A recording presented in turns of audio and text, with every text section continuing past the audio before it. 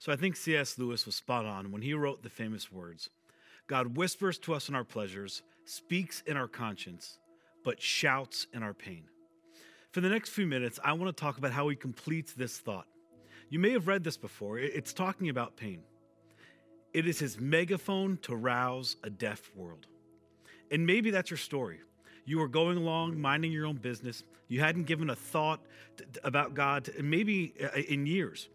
And then you got that call, you felt the pain, you got the bad news, you realized life would never be the same.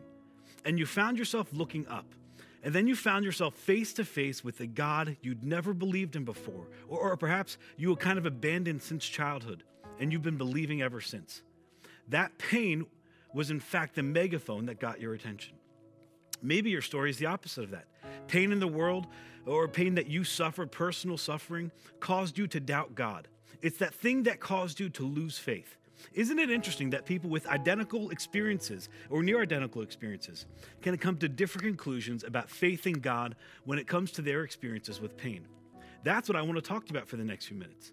Now, you may be familiar with this name, Admiral Jim Stockdale. Admiral Jim Stockdale ran for vice president back in the 90s, but he was most famous for this. He was a POW during the Vietnam War, where he was actually the vice admiral in the Navy. He was a POW for 8 years, and he was tortured 20 times. One of the reasons he was tortured is that he failed to participate, or he refused to participate in the North Vietnamese propaganda machine. He even took a razor to his own face to disfigure himself so they wouldn't put him on camera. Years later, after he was out and had accomplished some extraordinary things, Jim Collins interviewed him when he was writing his book, Good to Great. In the interview, Jim Collins asked him a question that I'm sure all of us would ask him. How in the world did you survive 8 years in a POW camp? Here's what he said. I never lost faith in the end of the story. I never lost faith in the end of the story. That is such an extraordinary statement. But he continues and he explains, I never doubted not only that I would get out, but also that I would prevail in the end and turn to this experience as kind of this defining moment in my life with an experience that I would not trade. That's amazing. Then Jim asked him this question. Well, you made it out. Tell me about the people who didn't. Who didn't make it out? And his answer surprised everyone. He said, oh, that's easy. The optimist. Jim said, what do you mean the optimist? And here's what he said. They were the ones who said, we're going to be out by Christmas. And Christmas would come. Christmas would go. They said, we're going to be out by Easter. And Easter would come and Easter would go. And then Thanksgiving. And then it would be Christmas again. Those men died of a broken heart. And he turned to Jim Collins and he said, what I'm about to say is so important. It's the lesson to take away from all of this. And here's what he said. You must never confuse faith that you will prevail in the end, with which you cannot afford to lose, with the discipline to confront the most brutal facts of your current reality, whatever they may be. Now, this statement is sometimes referred to as the Stockdale paradox. And you know what a paradox is. A paradox is a statement that on the surface doesn't seem to make any sense. And then you explore it further, and it actually proves to be true.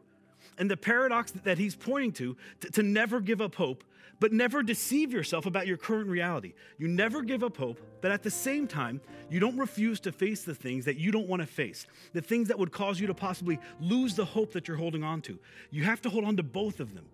And the reason I bring this up is that Christianity, our faith, actually comes with a similar paradox, that we have a future hope that is tethered to a brutal fact, to use his term. And the problem is, for many Christians, we get so focused on the hope that we try to pray away and faith away, obey away the brutal fact that it's packaged with it. So let's begin with that. The brutal fact of Christianity is this. There is a cause and effect relationship between sin and suffering. We know this on a personal level because all of us have done things that we would consider bad, and we've suffered because of it. We've experienced pain that is associated with certain behaviors. If you're a follower of Jesus, we use the word sin. You know you've experienced the personal consequences of personal sin, and we all get that. But the brutal fact, the fact that is so difficult for so many people to kind of wrap their hearts and their minds around is this. There is a global relationship between sin and suffering.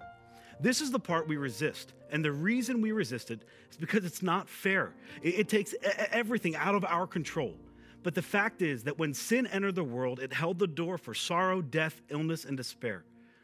They snuck in right behind sin. This is what we talked about last week. When sin entered the world, death came along with it. What's really interesting is when you read the New Testament, Jesus assumed this brutal fact. The message of Jesus was a message of hope that never lost sight of the brutal fact that sin was making its way through the world and would touch every single human being. This was built into the paradigm that he lived with and that he embraced and that he left us with in the Gospels. On one occasion, Jesus is in someone's large home. He's teaching. There's many people there kind of outside listening to him. Some men show up with their friend of theirs who's paralyzed. They want Jesus to heal their friend, but they can't get Jesus in front of their friend. What do? They climb to the top of the house. They kind of break open the roof, and they lower this man on a cot right at the feet of Jesus. When Jesus saw their faith, he said to the paralyzed man, "Son, your sins are forgiven." To which I'm sure he was thinking, but that's not what I dropped in for. And his friends were like, that's not why we dug open the roof. We didn't bring him here so you could forgive him of his sins. Then why would Jesus say this? Because Jesus is pointing to this fact that there is a relationship between sin and sickness. Not personal sin, but the presence of sin in the world. Now, when Jesus said this, the religious leaders, they immediately went berserk. They were like, wait a minute, he's blaspheming. Who can forgive sins but God? Here he is, putting himself in the place of God. And I just imagine at this moment, Jesus smiles, because that was the point. He smiles and he asks them a question. Which is easier, to say to this paralyzed man, your sins are forgiven? I mean, anyone can say that, right? Or to say, get up, take up your mat, and walk. Because the two are related. Sin and sickness are related. Not this man's personal sin, but the presence of sin in the world is why this man is paralyzed. And so Jesus responded with this, but I want you to know that the Son of Man has the authority on earth to forgive sins. I want you to know that the Son of Man has authority on earth to reverse the consequences of the global impact of sin on this world. I want you to know who you're dealing with. But how does he prove that? How do you prove that you have the power to forgive sin and the consequences of it? Well, you have to reverse the consequences of the sin. Not the man's personal sin, the sin that impacts all of us, the sin that touches everyone. So he says to the man, get up and go home. And here's the amazing thing. He did. And the crowd was in awe. Someone more powerful than the global consequences of sin had arrived. Years later, the Apostle Paul comes along. And he kind of teases the idea out for us. Instead of illustrating it like Jesus did, he explains it. And here's how he explains it. It's from the book of Romans, a letter he wrote to the Christians living in Rome. He said, here's the big idea, Christians. Here's the idea you dare not lose sight of. We have hope tethered to a brutal fact that sin has impacted the entire world. Here's what Paul says. Therefore, just as sin entered the world through one man and death through sin, and in this way death came to all people because all people sinned. Death and its allies marched through the world. You can't pray it away. You can't faith it away. You can't obey it away. This is the brutal fact. And we don't like this. We don't like this because it's not fair. But facts aren't fair. Facts are facts. And this brutal fact is absolutely true. And you've experienced the reality of it. And in some cases, you experience the reality of it every day. We want there to be this kind of one-on-one correlation, don't we? We want good things to happen to good people and bad things to happen to the not so good people. So they'll become good people. But you're an adult. You've lived long enough to know that is not how the world works. And here's what you need to know. Jesus taught that's not how the world works. And if you lost faith because somehow sin and suffering didn't line up with your Christian theology, perhaps you had the wrong theology. If you cling to that myth that somehow only good things happen to good people and bad things happen to bad people, your faith will eventually kind of be ground into dust. But here's what you need to know. Christians have never believed that God doesn't allow bad things to happen to good people. In fact, it's just the opposite. Christians believe that the worst possible thing happened to the best possible person. Should we resist evil? Yes. Should we fight and try to solve the problems of the world? Yes. Should we try to alleviate pain and suffering in the world? Yes. Will we win the battle now? No. Because that is not our ultimate battle. Does that mean God doesn't care? No. Read the Gospels. We know God cares, but that is not the end of the story. There is hope, and our hope is not in solving the global consequences of sin in our world. Our hope is in the person who came to address the ultimate issue, which isn't sickness and pain. The ultimate issue is sin. And the brutal fact of Christianity is that there is a relationship between sin, sorrow, and ultimately death. The Apostle Paul continues. He says, for if by the trespass or the sin of one man, talking about Adam, death reigned through that one man. Don't miss this. The Apostle Paul says, look, I'm not pulling any punches. You live in a world where death reigns. He says, but if sin entered the world through one man and death reigned through that one man, here's the good news. How much more will those who receive God's abundant provision of grace and the gift of righteousness? And let me explain those terms for a minute. Grace is a reference to the ability to endure, and righteousness is a reference to the fact that our relationship with God is secure. He said, if death reigned through the one man Adam, who brought sin into the world, how much more will those of us who have the ability to endure and have a relationship with our Heavenly Father that is secure, how much more then will we reign in life through the one man, Jesus Christ? We reign in life by embracing this paradox that sin will have its way today, but not forever. I'm going to paraphrase Jesus. He said this, we don't keep our lives by preserving our lives. If that's how you think you're going to win, you're never going to win. We keep our lives by giving our lives away. And the amazing thing is this, Jesus didn't offer himself as the final solution for sin from the comfort of his own home. You see, he became one of us to experience exactly what we experience. The gospel writer John begins his gospel with these famous words, the Word became flesh, talking about Jesus, and made his dwelling among us. He faced what we faced. He felt what we felt. The Apostle Paul comes along and he puts his spin on it. He says it this way, Jesus, being in the very nature of God, did not consider equality with God something to be used to his advantage. Jesus never cheated. Jesus never played the God card. Jesus experienced life like we experience it. But he went even further.